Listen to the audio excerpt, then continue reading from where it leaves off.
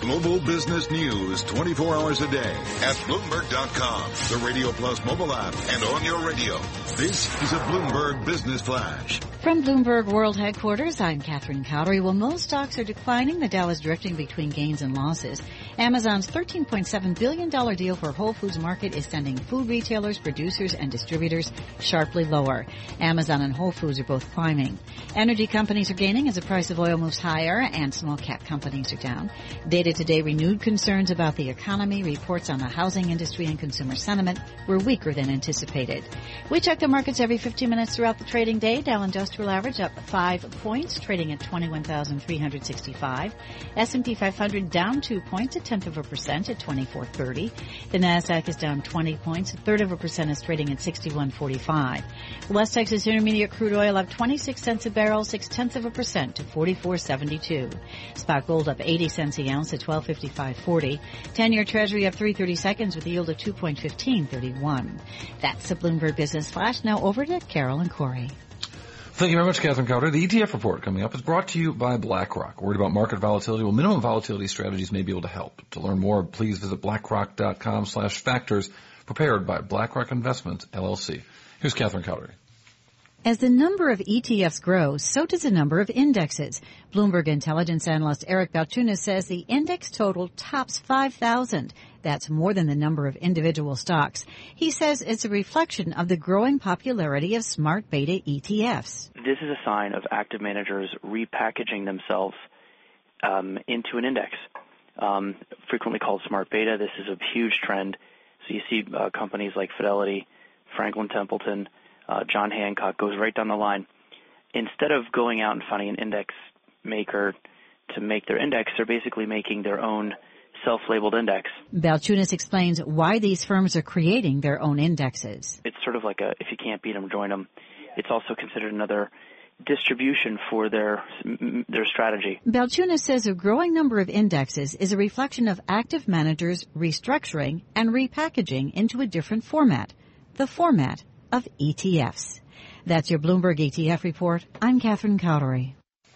Thank you very much, Catherine Cowdery. Well, the Bloomberg VC Wrap is brought to you by Eisner-Amper International Tax Professionals. Multinational companies must prepare for tax reform, transfer pricing, new territorial tax system, the cash repatriation, Eisner-Amper.com/2017 tax reform.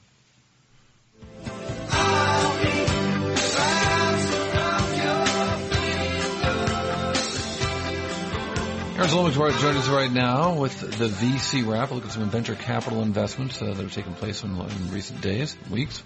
Starting with, well, Aaron, what do you got?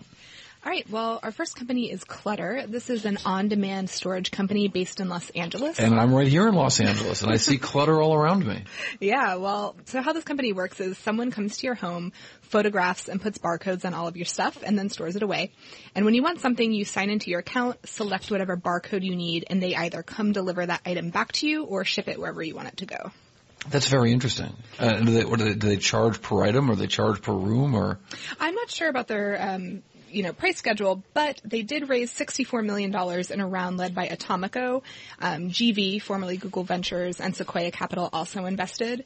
And Bloomberg.com has a great story out about how the hottest industry right now is storing all of your stuff. And a really good data point from that story by Patrick Clark is that construction spending on mini warehouses hit an all-time high in April at nearly $300 million. Wow, that's wild. Yeah, and with that, storage startups are also raising money. So a competitor to Clutter called MakeSpace raised $30 million in April. And we may see more investments in on-demand storage companies coming soon. That's certainly a hot one. You've got a really interesting company in the dating space.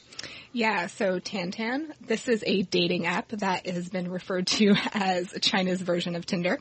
And so if you're not familiar with the concept, users create a profile in the app, an algorithm shows potential partners, and the user either swipes left or swipes right to indicate interest. Which one is which? I never know which one's which. In conversation, I don't actually get to Tinder myself, or Bumble myself, or Tantan myself. Well, if two people express mutual interest, then they can start chatting directly. Tantan raised $70 million in a Series D round led by YY. YY is a publicly traded live streaming and social media company in China. And a good benchmark here is another Chinese social media company called Momo. Momo started out as a dating app. Wait. We got Tantan, YY, and Momo? Yeah. Can you keep them straight? No, I can't. And what's the car company? The motorcycle company?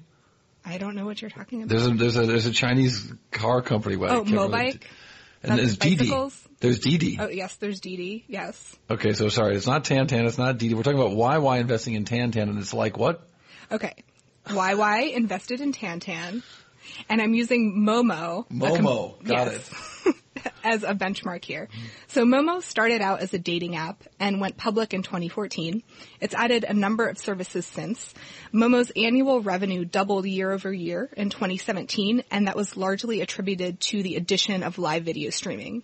So here with Tantan, we're kind of seeing the reverse of that happen. YY, a live streaming platform, is taking a stake in this dating app, and that could mean that Tantan becomes an acquisition target for YY in the future. Wow. If you can keep all those names straight. The only Momos I know is the bar across the street from AT&T Park in San Francisco. That's my Momos. But thank you for that Momo Tantan YY story, Aaron Zlomek of our VC Wrap.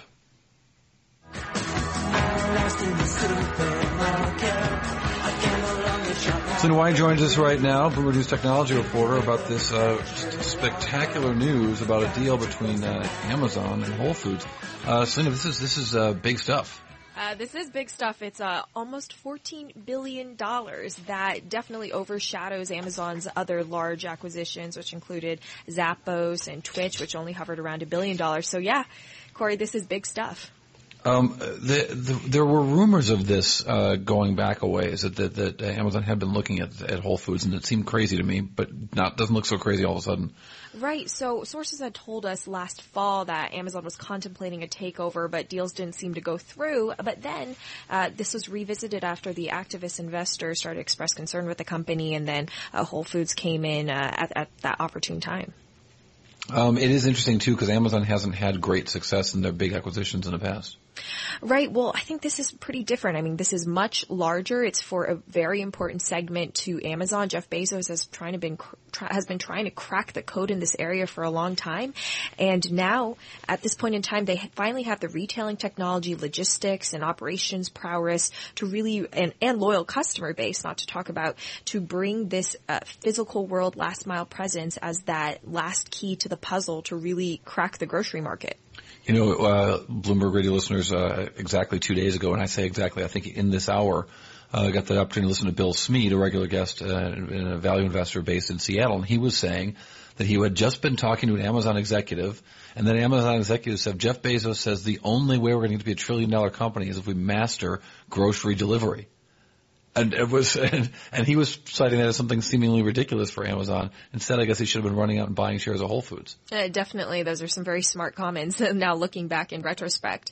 I think another interesting comparison is that, we think this is really watershed, but this is actually already happening in China. I mean, Alibaba has been investing in a bunch of physical brick and mortar retail stores for quite some time. They acquired In Time Retail department store company for $2.6 billion.